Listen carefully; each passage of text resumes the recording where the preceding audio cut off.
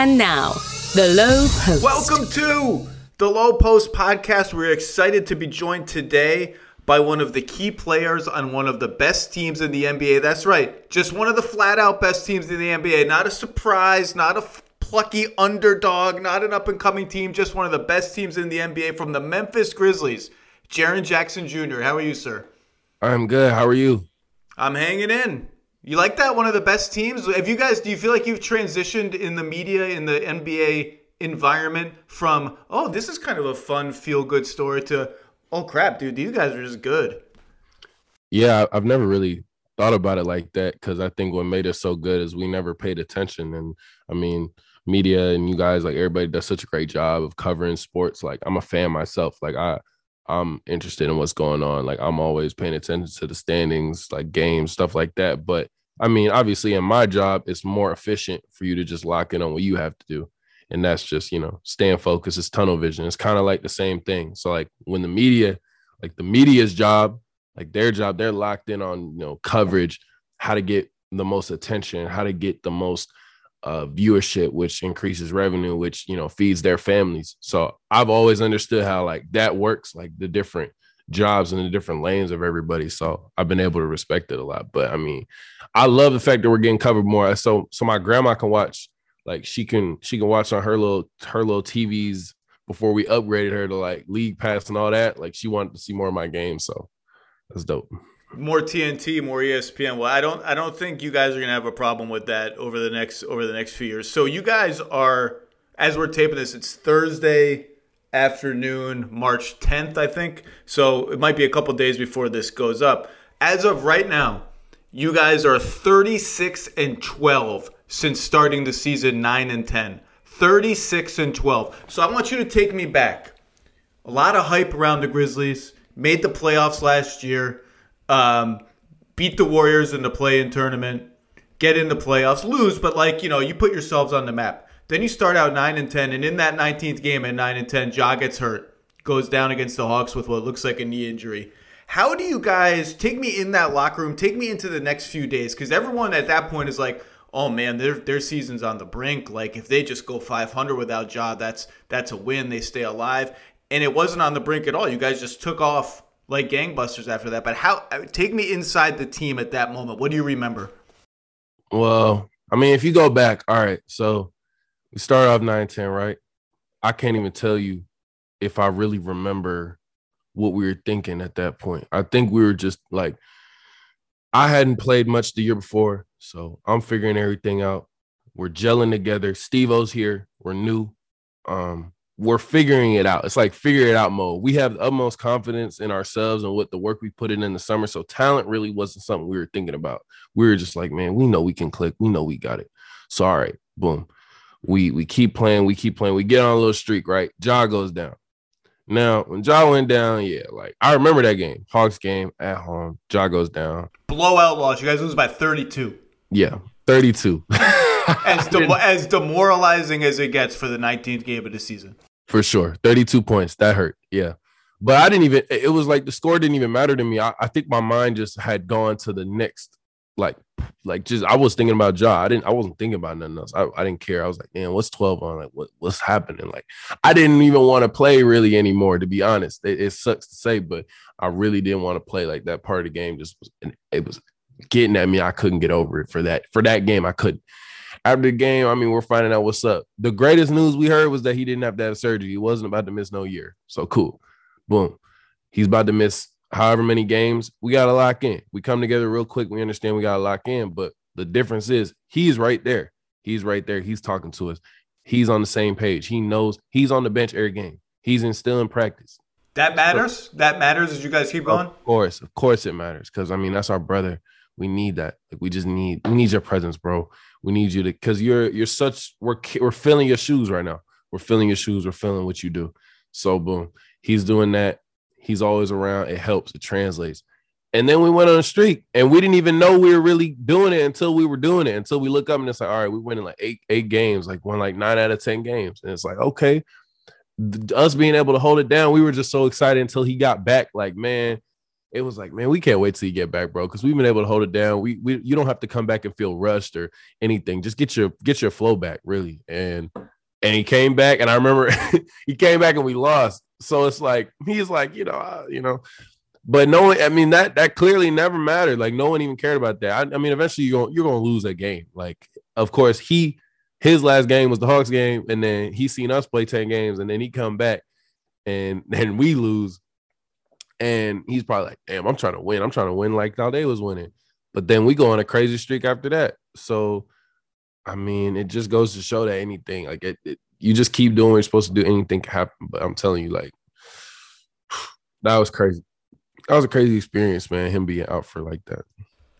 I would say one of the most important individual skill things that has happened in the NBA this season is what you have done on defense. Because even after last season, and like you said, you missed most of the season, there were all these questions that I would ask, that other people in the media had asked, that people in the league would ask, like, can Jaren defend well enough to play center? Wow, maybe he can only defend well enough to play a 4 because he's not the rim protector. Should he be switching? Is he going to be comfortable in the drop back? What if he can't get good enough at any of these things to anchor a defense? And then, like, flash forward 6 months, you lead the league in blocked shots just regularly. Like, he had 5 tonight, 6 tonight, 4 the other day. But it's not like you're chasing these shot blocks at the expense of rebounding, or you're just out of position. You've just almost from the outside, not from the inside, I'm sure, not from your experience, from the outside, in like a blink, made a leap from question to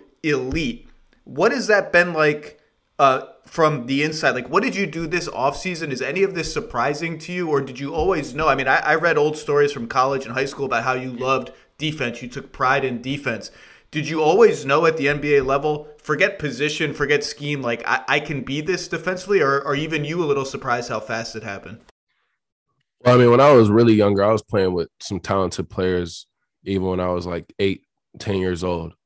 Those guys, I mean, they've gone on to be prolific in what they do. I play with guys like Brandon Slater and Justin Moore, who go to Villanova right now. Those are 2 really nice wings, and they'll be in the league soon. And I remember back then, like, they were so talented at scoring back then. And before my scoring became what it was, I was like, I need to make an impact somehow. I want to touch the ball. So I'd always go and block shots. And back then, guards weren't that good. I'm going to be honest. They just weren't. We're 8. They don't know how to reverse. They're only going to shoot one side of the rim. They only got right hand. So I know the timing. I would just, almost just let guards go to the rim so you could just time it and block shots. And it used to be so much fun. Guards started getting better. I had to get better. As I got more guard skills and I got more, and most of my shots, like, they're not always in the post. Sometimes I'm driving, sometimes I'm shooting. So I'm taking a lot of shots that the guards that I have to contest are shooting too. So I know different timings on how I would want to shoot. So I kind of just get in their head. I'm like, all right, bet. You're coming in the lane. You're doing this. When would I want to shoot it against me if I'm worried about me? When would I want to? So I jump at that time. I don't jump at the time where everyone else would jump. I'm going to jump super early because I know you're going to want to shoot it quick. Or if I know you're going to try to slow step me, like if it's Luka or some guy who does stuff like that, then I'm going to try to time it. Now, I'm not going to jump, and I'm going to wait till you release the ball and see if I have a chance then. And if I don't block it, at least I made it hard enough for you to, take a tough shot. Because sometimes it ain't about blocking shots. That's why, like I think maybe, okay, you had questions about what I could be in terms of an anchor. I probably got that first real test in the playoffs against Rudy, and we didn't win that series, but I had to do a lot with that, and that taught me a lot. So boom, now I get a lot. I get a training camp. I get a full summer to prepare. I'm back and I understand more. It's not all about the block. It's about like making it hard. We're pros. So you try to make it hard as possible on the person coming at you. So once you do that, if you think like that, then you'll block shots. Then it'll happen. If you just think block shots, you're just going to foul out. You're just going to foul out. You ain't going to get no blocks. It's just not going to work like that. Which has been the fouls are one of the only issues left. I need to sit down and watch all your fouls. What foul's the low-hanging fruit for you to like cut out of your game? What's the one bad foul habit that you got to get out now? You can't have any frustration fouls. And you can't, sometimes it'd be offensive screens or just fighting. I have long arms. Sometimes I might hit somebody with the end of my arm. 7'4" wingspan. There's a lot I have to control all the time. there's a lot of things you can't do. You can't like do a lot. You can't play with your hands. Like, you really can't. You have to make sure you are back. You cannot do anything. Do not touch it's really not touching anybody. Because if your arm is down by your side and someone hits you, it's a foul on you. If your arm was up and it hits your side, it's not a foul. It's little things. You just got to know. The rules have changed over the years. There's little niches. But to be honest, I mean, it used to be worse. For sure, it used to be worse for me, and I had to overcome that. But I never was worried. And people ask me all the time, like, "Oh my God, like, yeah." I was never worried. I just knew, like, man, eventually it's just not gonna happen. And I mean, yeah, for sure. I mean, it changed. But at the same time, I also know, like, the way I play and the amount of impact I'm gonna have, I'm gonna get some. The problem is I can't get the one, like, I can't get something stupid.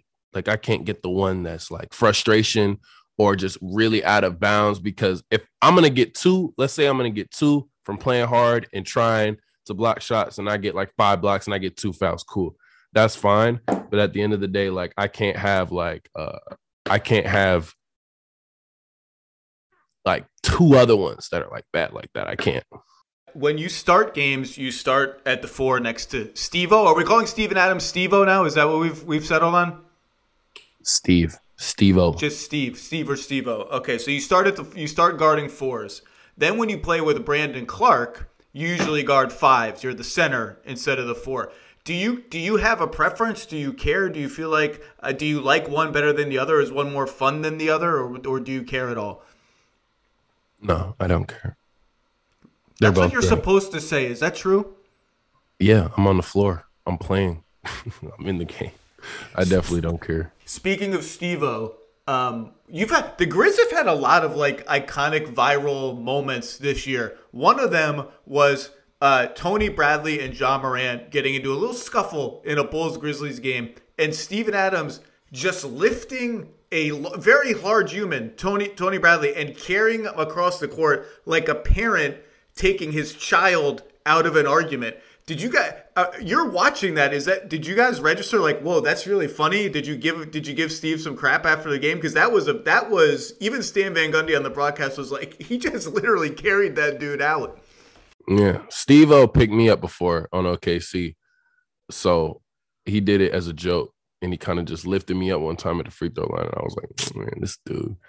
But now he's on my team, and I saw him do it. I was like, this is so funny. Like, he just demoralized him by just like picking him up and just dragged him out. Like, that's so funny. Like I know he thought it was funny. He definitely thought it was funny. Like, you gotta laugh it off, bro. What you gonna do? Get mad? Airborne? You look like a toddler. Like, you're just getting carried.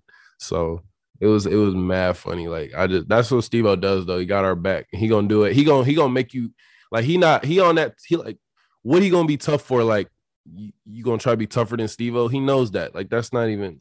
He's so tough that he don't play that game. He just gonna be like, bro, what are we doing, man? Come on, man. Back to your defense. I was talking to Bill Simmons on my podcast this week, and he said, why are the odds on Jaren Jackson Jr. to win Defensive Player of the Year? Why aren't they lower? Like, he should be really in the conversation. I was like, oh, I thought he was in the conversation. Like, I've heard it. I mean, we can rattle off the names and all this, but is that an award? Like, do you feel like I want to win that award? I deserve that award, or is it almost early? Like, how do you feel about that? Hell yeah, I wanna. There you go. Win. It's everything I want. I take pride in defense. I take pride about just being there for my teammates, being an anchor. You got to do it every night. There's no nights off doing it. It may not go the way you want always. Nothing's perfect, but I'm going to give it my all. And at the end of the day, like, I feel like the things I can do defensively, I mean, there's just a lot of different things I have a responsibility to do. I have to switch on the guards. I have to be an anchor. I got to block shots, chase down. I got to block shots on ball, off ball, half court, full court.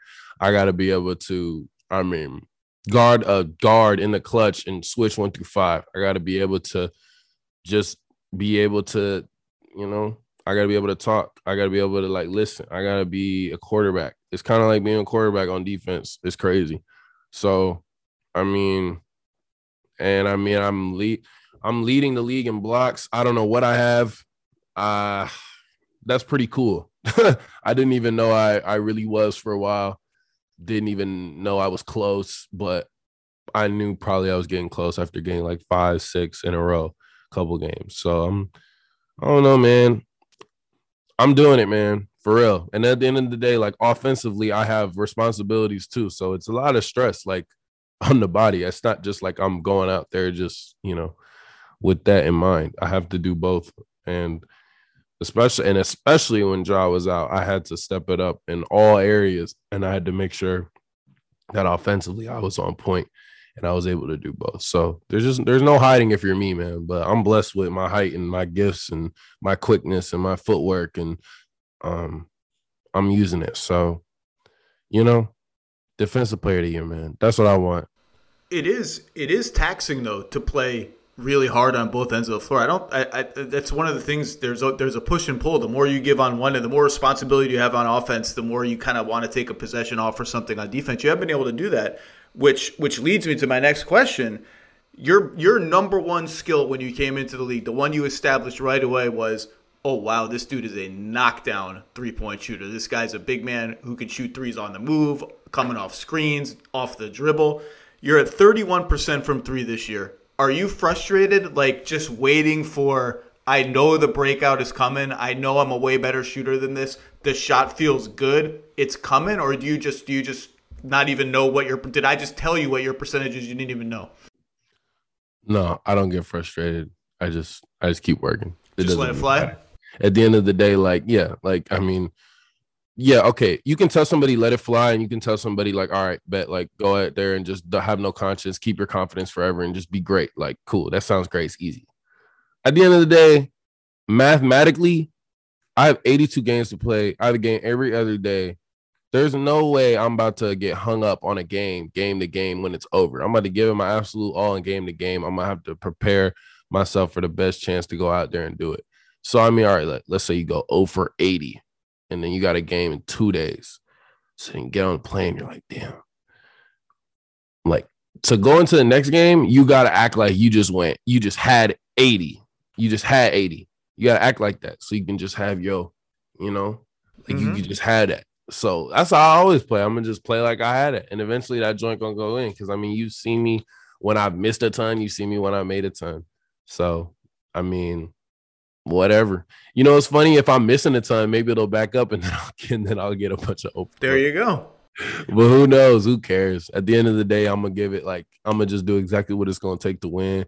I've improved in so many areas, and I'm going to continue to do that next summer and the summer after that. And a lot of that was just how I can get to the basket and finish. And that's improved so much for me. And thank God for that. But you're right. I do need to get to the point where I make sure I don't take that for granted and just forget about shooting just because, you go in a slump and you're just like, oh, well, I can get to the rim every time. No, you got to respect the shot. That's why the rim is opening up. That's why that stuff happens. But all that is for real basketball heads. Like, if you real basketball head, what I'm talking about. You know what I'm talking about. But, like, if everyone else, Iconic Grizz moment number 2. You were trailing the play when Ja Morant jumped into the stratosphere and pinned Avery Bradley's shot on the backboard in Los Angeles. The block of the year, maybe the play of the year, honestly. I feel like it was the play that announced Ja as like, okay, superstar. Grizzlies as, okay, this team's not scared of anyone. They're good. I want you to take me back to that play because you're jogging behind Ja. You're getting back on defense. Do you see it coming? And as he's in midair, are you like, oh my God, he's gonna get that? And like, when you close your eyes and think about that, what do you remember? I already knew he was gonna get it. I just didn't know how. So I seen him do his little thing with his feet. He does little steps. He tries to see it. Same thing I do. You just try to time it up. He's more of he's just trying to get to a certain spot on the floor and jump. He's less worried about how they're gonna shoot. He gonna jump as high as he can. So I'm like, damn.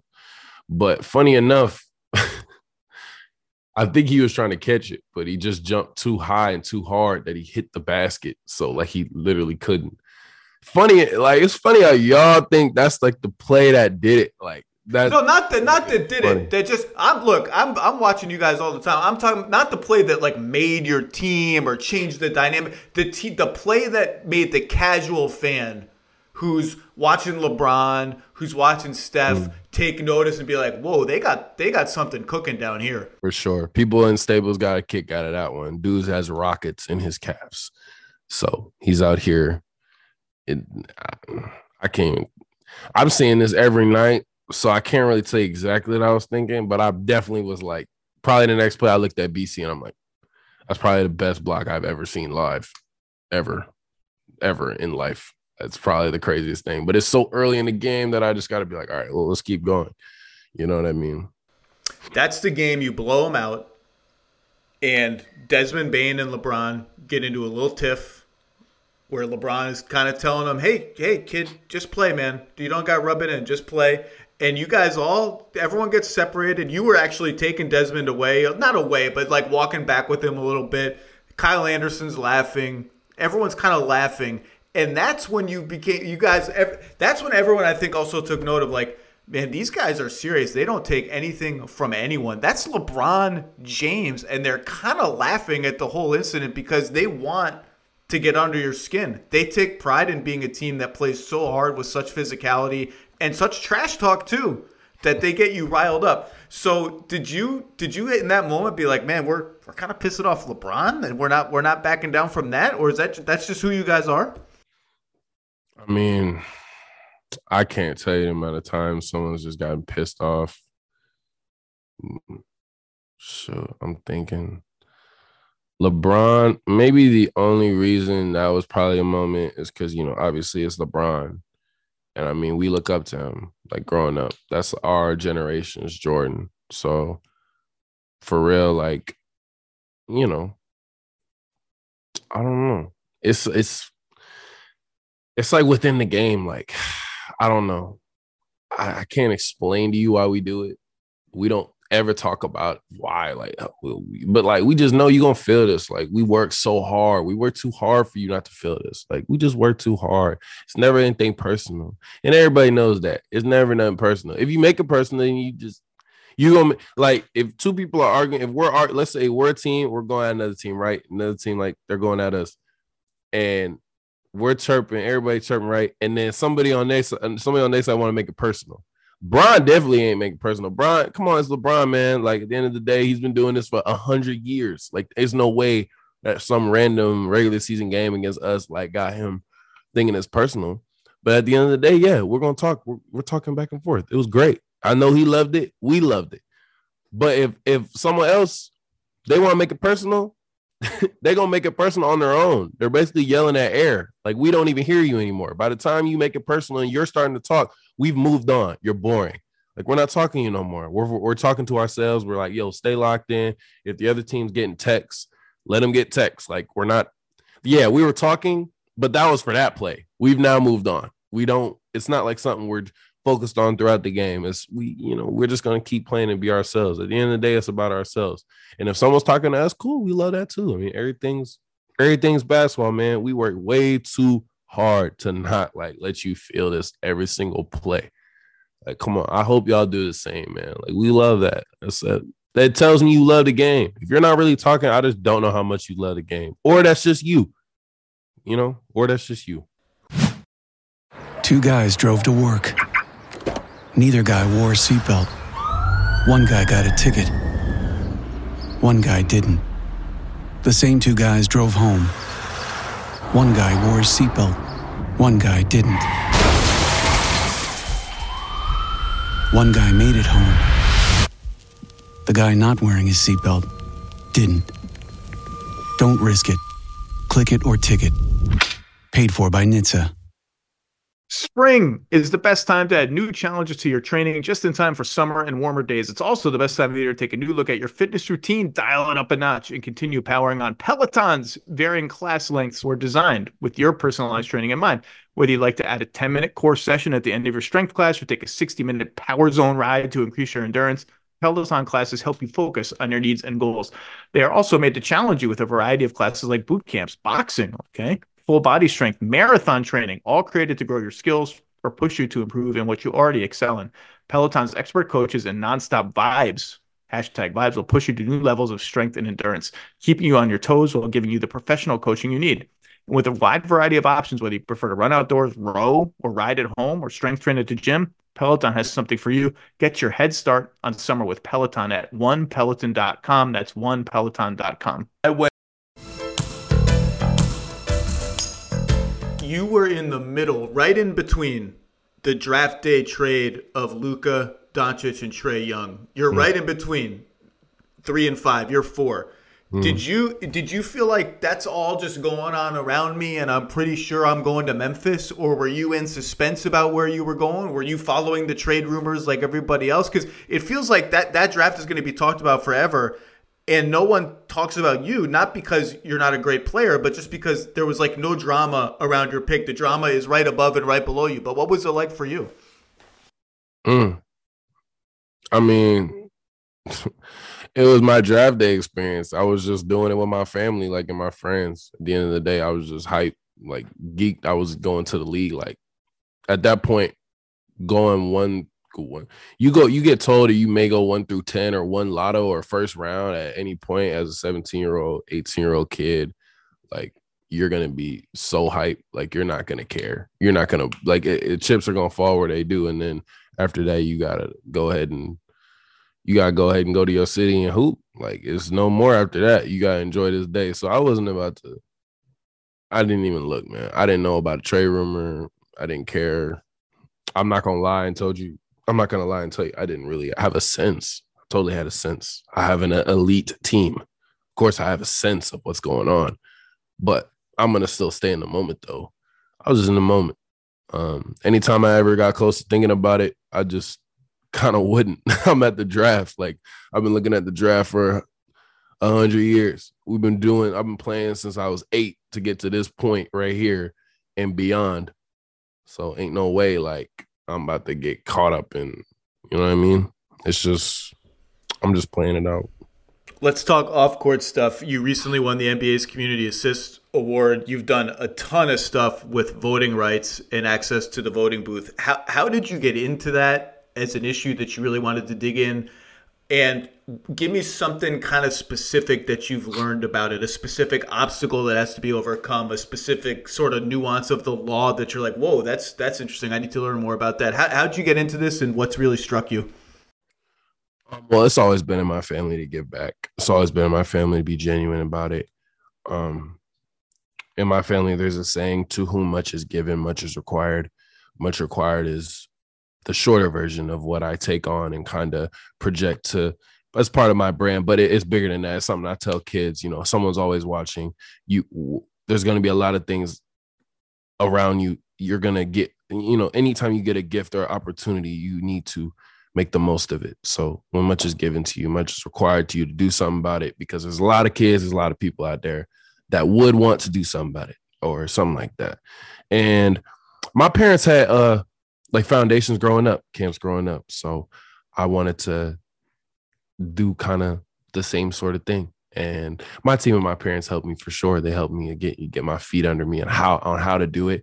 And years ago, like maybe 4 years ago, 3-4 years ago, before everything, like I was outside with the kids. I was outside. I would go to events. I'd be having fun. Like we'd be partying. We were doing partying. They're like 7 years old, but like we were at like whatever you want to call it. Like, you know, I'm just out at different things with them, and they appreciated that so much. So, and that's like that, you know, for a kid, you don't understand real life, how money is an issue if you don't understand how hard your parents are working. So, you know, after that, I started to focus on the parents and what they would need and financials and resources. And I just felt like it was important to make their job easier. Because at the end of the day, like if I can help a kid's heart by just talking to them, I ain't gonna help no parents' heart by talking to them. They got a whole nother job to do. They got a whole other thing to do. So, you know, that's a big key. Another key, what I focus on is women in sports. I make sure, you know, they get the voice they need. I'm always pushing that. I'm a big advocate of that. My mom works in the WNBPA, so you see how that goes. She's just working it. She's the executive director of it, and you're the player, one of the Grizzlies player reps. I am. Yeah, I am. I am the Grizzly player rep. I'm knee deep in this, man. Trust me. I'm all about this, like in terms of sports and women in sports and advocacy and leadership. Like that's all what me and my family stand for, and I plan to always take that responsibility and make the most of it. So, yeah. What about the voting part of it? If you've done voting rights, that's a human thing. That's like we're not even talking about sports. That's something that's just you gotta use your voice. I used to work at the polls when I was younger, like kind of just helping out, but did you realize? I didn't know that. I did a little thing for you. I had rocked the vote in my draft suit. That's right. Yeah, I had it in my draft suit. So I've been doing this for a long time. And then at the end of the day, like I advocate for it all the time. You just gotta use your voice. Like I want to make sure kids know it's important, and not just for the elections that are important. Obviously, it was easy to say for certain ones, but it's always important. And people died for the right. So, just remember that. Like when everybody wants to make this, that, like just know people were dying for this, bro. Like just people were dying. Take it how you leave it. If you ain't really tapped into being human, you're not gonna understand that. But if you are, it should hit home for you. And I mean, with the community assist war, all that goes into it, and we've had a great year. My team's helped me so much. I mean, we've had a great year, man. We're gonna keep doing it too, because that's just like that's the human thing to do, is give back. Like we're here for only one reason. You want to do something that's long lasting and memorable to a lot of people, and something that they can truly use and take with them. Do you look forward to the playoffs? Do you guys? I mean, I know you guys have been pretty vocal about, we feel like we can win the championship. Like that you're not hiding from that, right? Like that's the goal. You're the number 2 seed right now. Are you looking forward to that challenge? Super excited about that. Was in the playoffs last year, got in on a play-in, and we knew that was not our goal this year. It was always higher. We want to make it in and just be solidified, get some home court advantage, get our crowd going. And we think about it all the time. We had a meeting about it today where we just, we take the time to really focus on what we got to do. We have 15 games left right now. So we're making that push. We want to be playing our best basketball right now. So, I mean, we're excited, man. We're a young team in the playoffs. Like the playoffs is where you make your name something, bread, whatever. I don't know, whatever you want to say. Like, this is where you want to, everybody's playing for a championship. That's it. Like, that's all that matters. Did it feel different last year? Did you get to the playoffs like, okay, this game actually does feel different than a regular season game? Not just the atmosphere and the crowd, but the intensity of the play, the physicality. Did it feel different, or does it feel like just kind of a regular season game, but with more at stake? Definitely felt different. People were locked in. Both teams, you could tell. Everyone's studying each other to the whatever detail. The crowd's on 100. Everything is just heightened. You get a lot of your friends. A lot of your friends know it's coming up. They want to come to the game. Everybody trying to come to the game. It's like that thing. It's like that thing around town. It's like that. Like it's like the carnival came to town or something. But for you, it's your job. So it's like, you're even more locked in knowing that there's so much excitement around for everybody else. And the only time you get to really sit back and think about all that enjoyment is when it's over, because you're really locked in. And you're so locked in, that's not the only thing that matters. And honestly, I love that. I love when there's a time when I can completely focus on like a team so much that I don't even care about like anything. Like I'm sleeping my opponent to where like everything you got to know.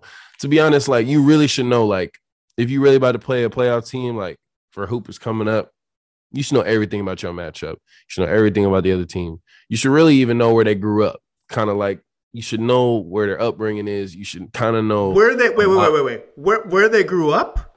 It's different though. Like I know those guys, so I know certain guys. Like I can figure it out. Like I've grown up around him, so I could kind of, he's from St. Louis, he's from here, he's from New York. Donovan Mitchell's from New York. Like little things like that. You don't know when you're gonna need that. You might not, but I don't know. It just this sounds like some Bill Russell, Kobe Bryant, like maniacal. How am I going to use that information to help me win a playoff series? You don't know. I don't know. but you don't know. But what else are you doing? It's not like I have anything else to think about.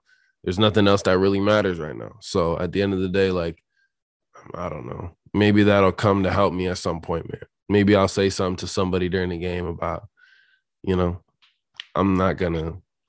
you just try to throw your opponent off. Who knows? You try to learn everything you can so you're ready for any situation. I love this. I love the idea of you sitting there late at night Googling biographical details of Bojan Bogdanovic. Just like, how can I get under this guy's skin? What can I learn about his hometown? Yeah, it may not be that weird. I don't want to say I'm that weird sometimes. Oh, just let me have it. Let me ask you a weird question. A very important Grizzlies question. This is becoming a storyline now. You guys were on TNT a couple nights ago playing the Pelicans, and Ian Eagle and Jimmy Jackson on TNT, because it was a blowout, had like a 2-minute conversation about this topic that has nothing to do with basketball. They were raving about, and I want to know if you guys have addressed it as a team.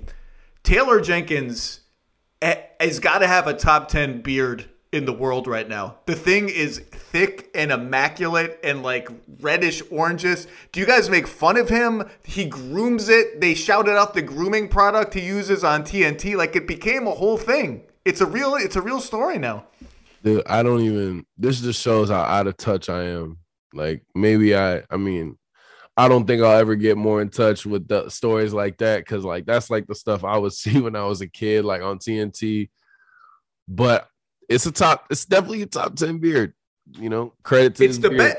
It's the best beard in the NBA. It's better than Harden's beard. Harden's beard is almost not even a beard anymore. It's something beyond a beard. I think it's the best beard in the NBA. It could be. I mean, he would co-sign it, so I definitely would. But I mean, his coaching backs it up for sure, huh? Look what he's done over the time he's been here. He wasn't even a head coach before that. He was paying his dues per se. I don't even know what he was doing, but whatever he was doing was working, because he came here and started kicking ass. And he's on us. He's with us. He's right in he'll stand in the line of battle with us, as well as push us to be great at all times. So we're always on the same page. He's so locked in. We know how much he cares. That's what makes us care. So, you know what I've taken from this conversation as we wrap it up? You talk to a lot of guys, especially the last couple of years in the pandemic. It's a grind, man. Like flight, hotel, game, hotel, pandemic, can't even go out to dinner for part of the pandemic. I'm stuck in my room. You sound like you guys are just having a lot of fun. Like, it's a bunch of young guys, and like you seem like, I'm looking forward to the games. I'm liking it. Is that like the vibe that I'm getting from you? Is like, yeah, it's game 67 or whatever. Like, I'm having fun. We're having a blast, man. Every single time we're out there, because we know that it could be worse. We could be on a team with a bunch of toxic behavior, a bunch of dudes that just don't really like each other, and just every day sucks. That could be us.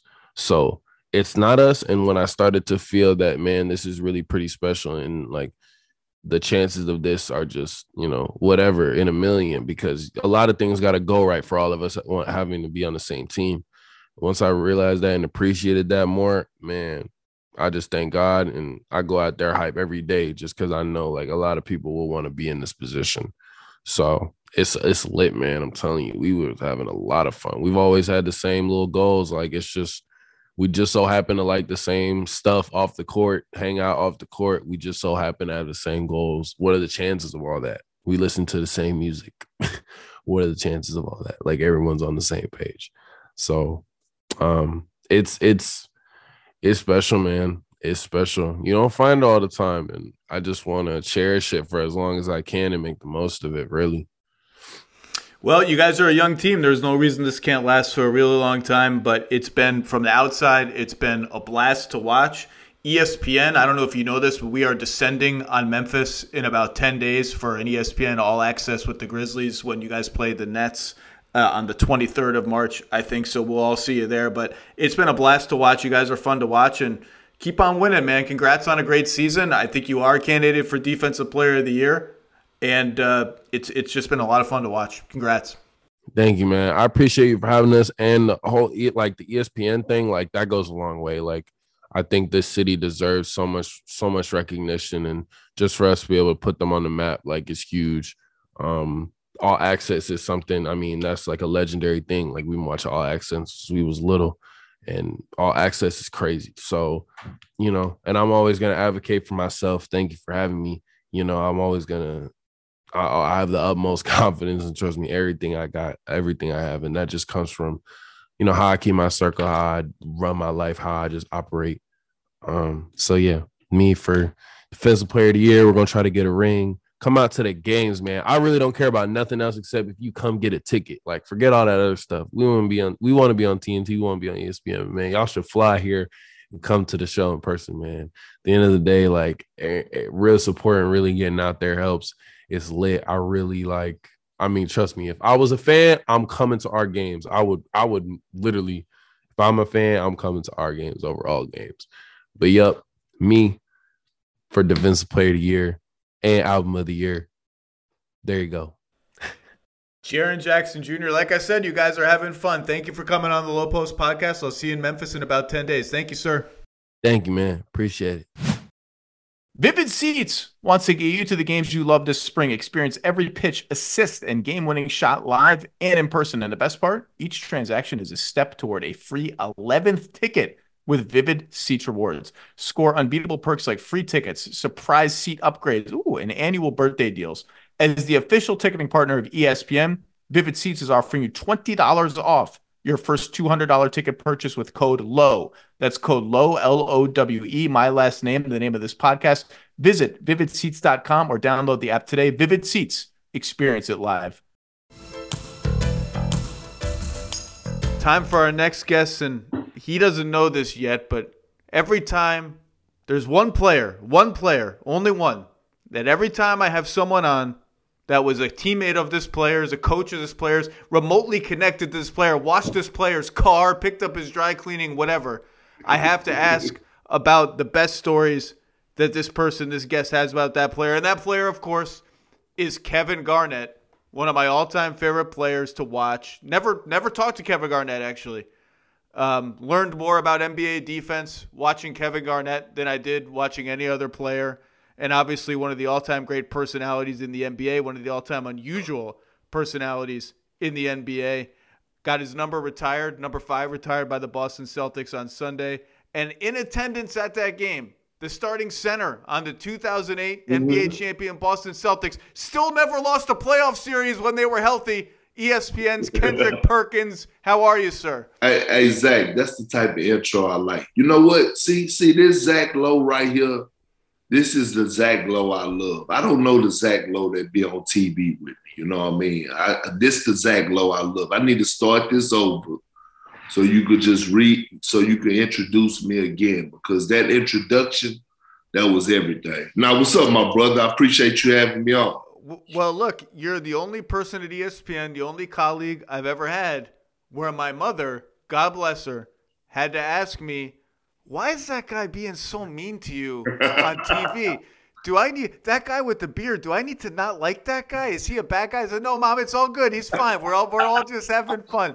So Perk, how long did you get to be in Boston? Did you guys get to go out the night before as a group, and just sort of, other than the ceremony itself, what are the memories you're going to take from last Sunday? Well, you know what, Zach? I didn't. I got in actually 11 o'clock the day of the ceremony. So I got in just in enough time to check into my hotel room and go to the arena. But I will say this, just watching, KG, watching his energy, him being there with his two daughters, Capri and Costa, and just watching him, man, just pacing in his little room, in the room that they had him in.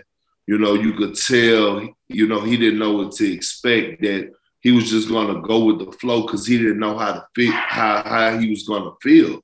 And so when I got there, just catching up with like guys like Eddie House,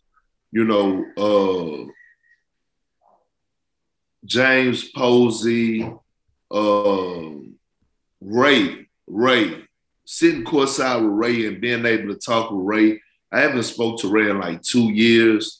And I mean, he surprised us all. I mean, by pulling up like first class. I mean, you know, when you think about a class act, that was it at its finest. But it was just KG and just him having his moment and him having his day. Because remember, Zach, I had just did his show in LA like a week before that. I went down to his studio in the Valley in LA, and I did his show. And, you know, we got a chance to sit down for like 3 or 4 hours. So, you know, I was just wanted to make sure I'd done my part and been there to support my brother because I knew how special it was to him. So you did not know the whole Ray Allen thing was going to happen? The sort of burying the hatchet, KG shouts him out, Paul comes, they have a group hug, like that came as a surprise to you? It did. And you know what? It happened organically. No one knew Ray was coming. We knew Ray had the invite, but no one knew that he actually was coming. And it was crazy because everybody, I was one of the last ones that was in the back with KG. And I was like, man, look, I'm not about to be sitting back here with you. I'm about to go out here, the game about to start. He like, man, walk out with me. I'm like, no, I ain't walking out with you. Like, this is your moment. Like, you know what I mean? Like, you go walk out by yourself, you know what I mean, and embrace this. So I left them, and they had my seats, you know, sitting like right by the courtside by the Dallas Mavericks bench. And when I looked, I'm like, okay, that's E House. I remember riding on the bus from the hotel with him. Say, that's right. So I went there, sat down, and I was like, oh, man, I want to see how KG was going to react. And it was during the timeout, and they put me, Ray, and E House on the jumbo, on the big screen, and KG was like, oh, and I know it wasn't towards me because I had been with him doing his show and in the back and things to that nature. So I know he wasn't doing that to me. He didn't care about me being there. He knew I was coming. But it was his face when he saw Ray. And when he saw Ray, it was just almost like it was that moment before the ceremony, before the game, you know, had even got to the second quarter that it looked like he was starting to want it to tear up a little bit. Like, you know, and I was like, okay, now the energy is right. The energy in here is how it's supposed to be. I don't want to get too deep down the Ray Allen rabbit hole, but just answer this simple question. How much of the Ray, let's call it tension, between the rest of the 2008 Celtics core and Ray, how much of it was about him going to Miami and how much of it was about stuff that happened inside the locker room that we don't need to get into because that's team stuff before him going to Miami? Well, you know what? You know what's crazy is this, Zach. We had so much tension and we had so many arguments in that locker room. I don't think that had anything to do with the beef or whatever you want to call it that guys had towards Ray. Remember, I don't know what went on and why Ray left because I was already gone. And you know what's crazy? I never even asked until about last year when I was with KG, and he told me it wasn't that Ray left, it's how he left. And I think, you know, he didn't really give them a heads up. He didn't take him out to dinner, you know, or say, hey man, it's been fun, but I'm gonna go here. I think it was how he left is what kind of, you know, caused KG and everybody else to kind of be in their feelings. And understandable. But let me say this to you, Zach. I know you probably got some other questions you want to get to, but let me say this real quick. It is time for the Boston Celtics and Wick, Steve, Dr. Cash, the whole entire ownership group to put their pettiness aside as well and retire Ray Allen jersey. I mean, his jersey deserves to be up there in the Raptors, okay? Let's not get that misunderstood. And I think at the KG speech, at his retirement, his speech that he gave, after Ray walked out there and they hugged and they embraced one another, you know, KG said, "You're next." And he meant that. Like, you need to be up there, because we all know that we wouldn't have won a championship or have those great playoff runs without Ray Allen. Like, he was just as important as Paul and KG. And I think the ownership group knows that. I think the organization, the fan base knows that. And it's time to retire Ray Allen jersey in Boston. It really is.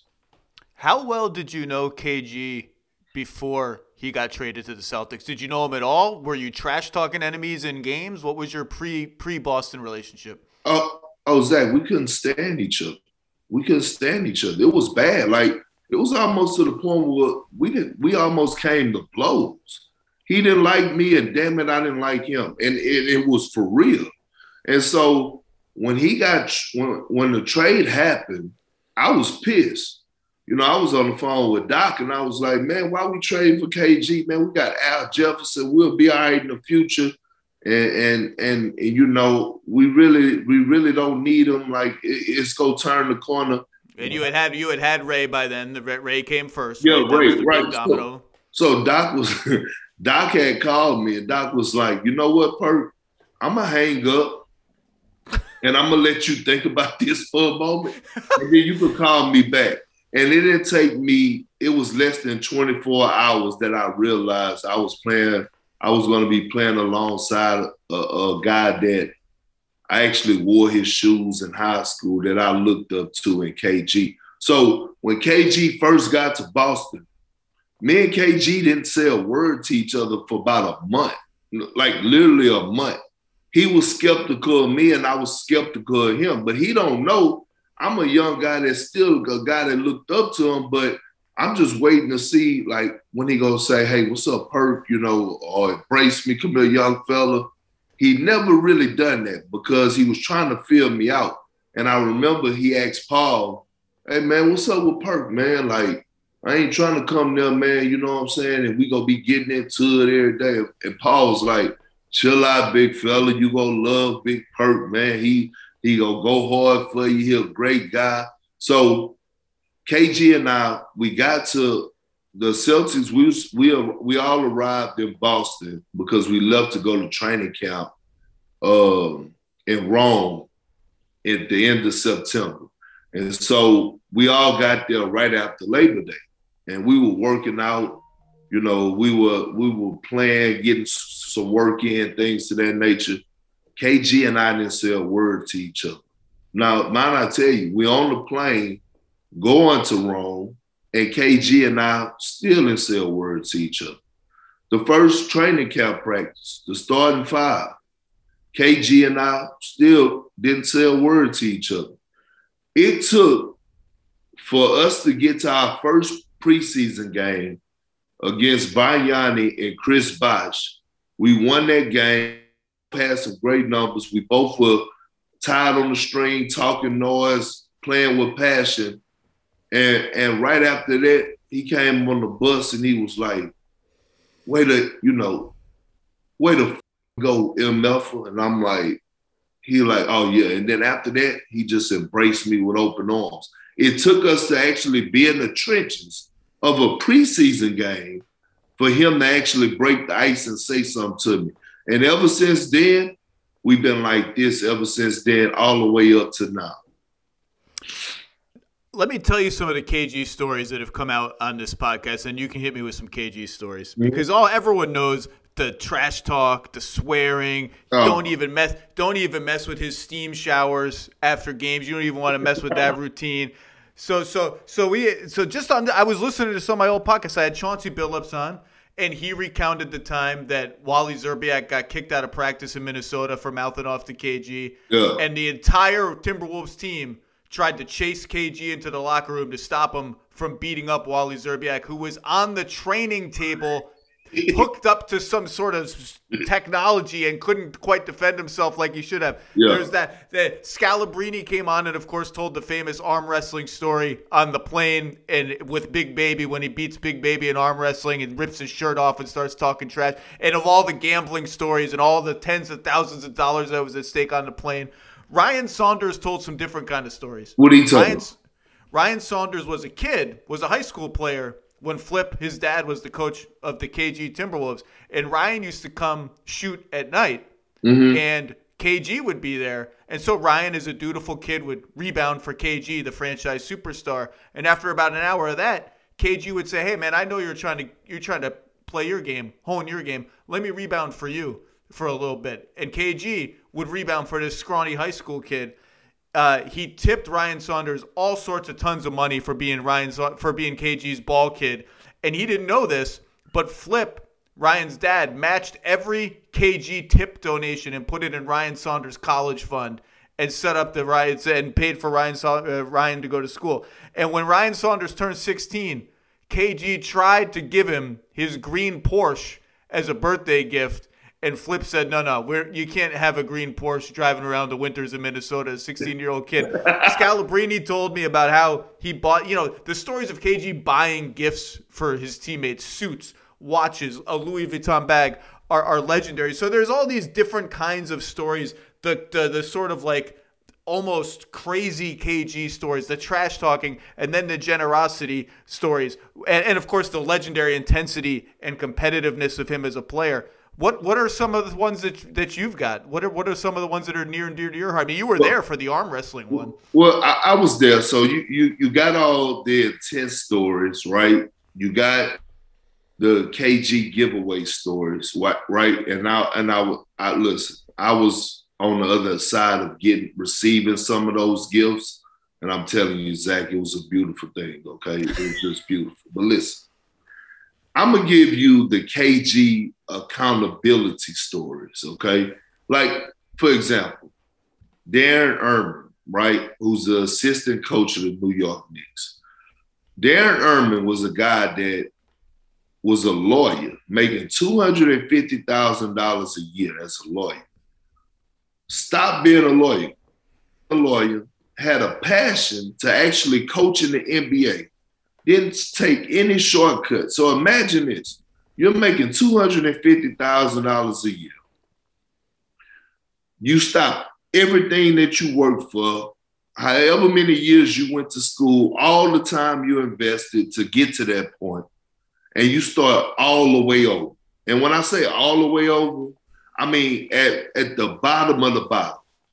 Darren Erman went from having his own to moving to Boston and staying in someone's basement, renting out someone's basement.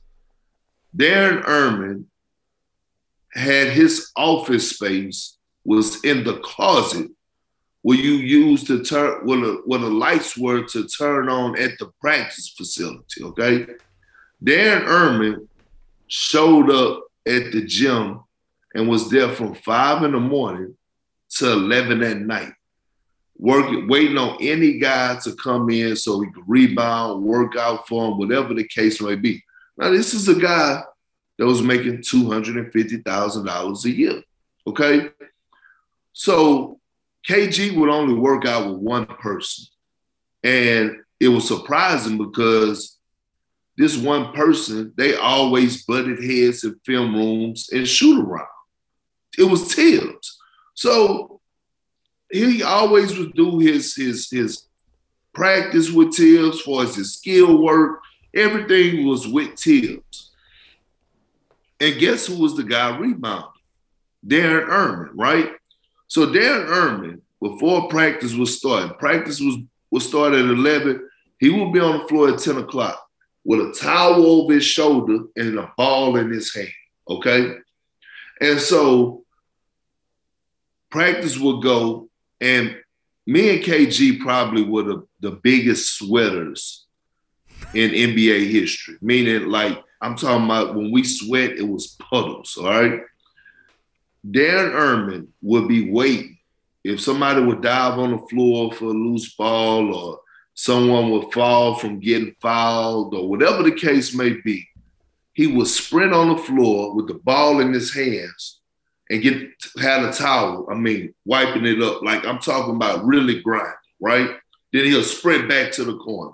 Ball in hand in case somebody needed with a towel over his shoulder. So one day, KG just came in and he's upset. He's pissed off. So they have got, now, mind I tell you, he's talking to like assistant general managers who's on the floor watching. He's talking to other assistant coaches, okay, during practice. Say, you know what, man? Hey, look. No, we was having practice, and somebody fell on the floor, and Darren Erman ran out there again. He's wiping the floor by himself, scrubbing, and everybody just standing around watching. So he like, you know what? Hold up, Doc. Hold up, Doc. I got something to say. So we like, what's up, man? What's up, Tick? He like, look, all you motherfuckers sitting around here, Danny, I'm talking to you, all these assistant coaches. Hey, you see my man Erm right there? From now on, every time I walk in the gym, I need you with a ball in your hand and a towel over your shoulder, or we gonna have a problem. Like everybody need to be invested like my man Erm. So I'm sitting up there like, damn. We walk into practice the next day, guess what? Everybody had a ball in their hand and a towel over his shoulder. See, like that was accountability. And it wasn't to the point where he was telling them to go and actually get on their knees and wipe up sweat, but it was to the point where it was showing them that we in this together and no one is higher than the next person. Like that's what people don't realize, like those messages and those moments that you have with KG, those special moments were huge. Like you got to realize, and I told this, the reason that that 2007 and 2008 season worked the way that it did was because KG set the tone from day one. Zach, we went to training camp and we all knew, as good as Ray was, as great of a player as Ray and Paul were, like we all know, top 75 greatest players, okay? We understand that. KG set the tone the first day of film session and said, you know what? We're going to run our offense through Ray and Paul, and I'm going to be the third option. I'm going to focus on this defensive end. And if you need me, then you could come to me on the block. But we going to go through these 2 months. So I'm like, once he did that, it was a tone setter for everybody else to lose themselves in the team.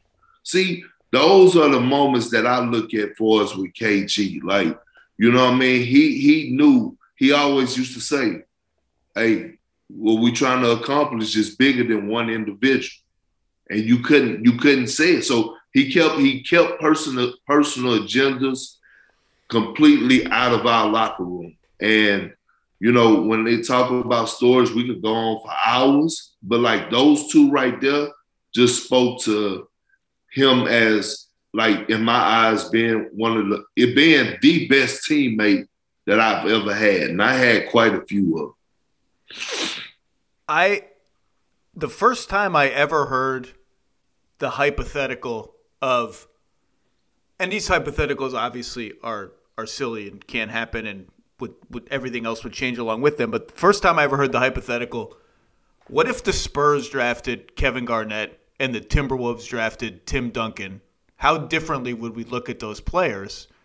I think about that like once every week now, because I just think if league pass culture were like it is now in KG's prime, he would have been like a sensation. The stuff he was doing in Minnesota at his peak when he was like playing point guard, center, 25, 15, and 5 on the regular, defensive player of the year caliber defense, guarding every position. Like, that's just lost. That's just lost in the wilderness of technology somewhere. Like, nobody was watching those games. And if he'd been playing today, it would have been appointment viewing. And I just tell people, like, 26,000 points, 14,000 rebounds, 5,000 assists. He's in the conversation for greatest defensive player of all time. That KG is just sort of it's like as if he played in the 60s or something. But I just forget the stories. What that guy was doing on the court, and of course he's on. The point of the hypothetical is he gets drafted to this dysfunctional franchise that screws up all the time. He wins. He gets out of the first round once, I think, in Minnesota when they make the conference finals. No. And everyone's asking questions about him. Can he win big games? Well, they should have been asking questions about the organization, because that dude in his prime, if you get a chance to go watch 2003, 2004 KG, he'd be a sensation right now. We'd be talking about him like we talk about Jokic and Embiid every single day. Yes, Zach. And we talk about that, if he was with the Spurs, if KG was with the Spurs, and let's hypothetically think about this. What if Anthony Davis had KG mindset? See, when we look at power forwards, right, we all talk about the talent of Anthony Davis, but KG was the AD before AD. We have to remember. And I believe it was in those Western Conference Finals when he lost, I believe, Troy Hudson, and he was playing with a hobbled Sam Cassell, and he had to run the point, and he was, bringing it up between his legs, between cross, and then we go back and we look at those old videos when he was going full court one-on-one at the Olympics against Vince Carter and Jay Kidd. We forget how skilled he was. We forget because he played whatever role the team needed him to play at the time, whether they moved him to the center or whether they wanted him on the low block to post up, or whether they wanted him to pick and pop, that we forgot really how skilled KG was. And I always think about, what if Anthony Davis just had KG mentality? See, that's the thing that weathered him through anything. And you're right, Zach, when you talk about being one of those guys, one of the best defensive players of all time, he's right there. 7 foot long. I used to his best defense was he's not going to let a guy catch it. And I've never seen somebody deny people the basketball the way that he had the capability of doing. See, that's so underrated, because the best way to stop somebody, if you know you truthfully can't guard them, is to not let them catch the ball. And he was the best at doing that, along with sitting down and challenging people and clapping his hands and getting low and all those, things he was doing on the floor. But his deny game, his skill set, his mindset, Zach, was different. And it rubbed off on me. And I'm going to tell you this. I never told this to anybody, but I feel like KG actually is the reason why I had a 14-year career. And you know why? Because from the time he embraced me, he made it okay for me to be me. And when you have a guy to that nature that values setting screens, who values the way you anchor a defense, and told me, hey, man, just be you. If you try to be something else, you might have a short career. You try to go out there and put up 20 a night, might be out the league. But if you go out there and you be the best version of Perk, you're going to be around for 10 plus, big fella. Be you, and never be afraid to be you. And he always used to say this: if you have a good game, we all do this. We all rush, and we all rush to see, because we didn't really have social media. I wasn't involved with social media. But you want to go click on the TV to see what they saying about you, right? He said, do the same thing when you have a bad game and use that as fuel. Don't take it because this is what you signed up for. Don't take it personal, but use it for motivation for the next game. So, that's the type of guy he is. And you know what, Zach? I some kind of way, I got to make that introduction. Like, you and KG got to meet. You and KG got to meet. It'll happen. We've been in the same room a few times, but the circumstances were never quite right for an intro. This was really fun, Perk, except you violated one of the rules. I forgot to tell you we were going to try to go the whole Low Post podcast today without talking about the Lakers. And you brought up Anthony Davis. Man, they stink. They stink. So 29 and 39, they got rolled by the Raptors last night. They get rolled every night now. I don't want to talk about them anymore. Any last words on KG? Any last memories from that Sunday in Boston you want to share? You know what? It was just I kept telling him the whole time. He knows I'm always that guy that I always want to mess with him because I always want to see other people in the outside world to see the other side of him, right? So I kept saying, I'm just waiting to see when them tears go fall through, fella. Be like, hey, look, Perk, chill out, man. Ain't nothing soft going on. Don't you start shedding no tears. And then all of a sudden, like he made it all the way through, and then all of a sudden when that rope got to pulling up, Zach, you just start seeing them fall. That was the best moment because you know what? It was there, like it was so organic. Like he finally felt it, and it was like he was like, damn, like yeah, like, and I was like, okay, cool, yeah, that's it. Perk, thanks for hopping on and reflecting on one of your all-time best teammates and the championship run and all that. I will see you soon enough on television. You'll be yelling at me before we know it. But thanks for reminiscing about the good old days, and keep up the great work, my friend. Hey, Zach, thanks for having me. Look, don't keep me away too long, all right? All right? I'm always available. Thanks, Perk. Be well. Best to your family, buddy. All right, you too.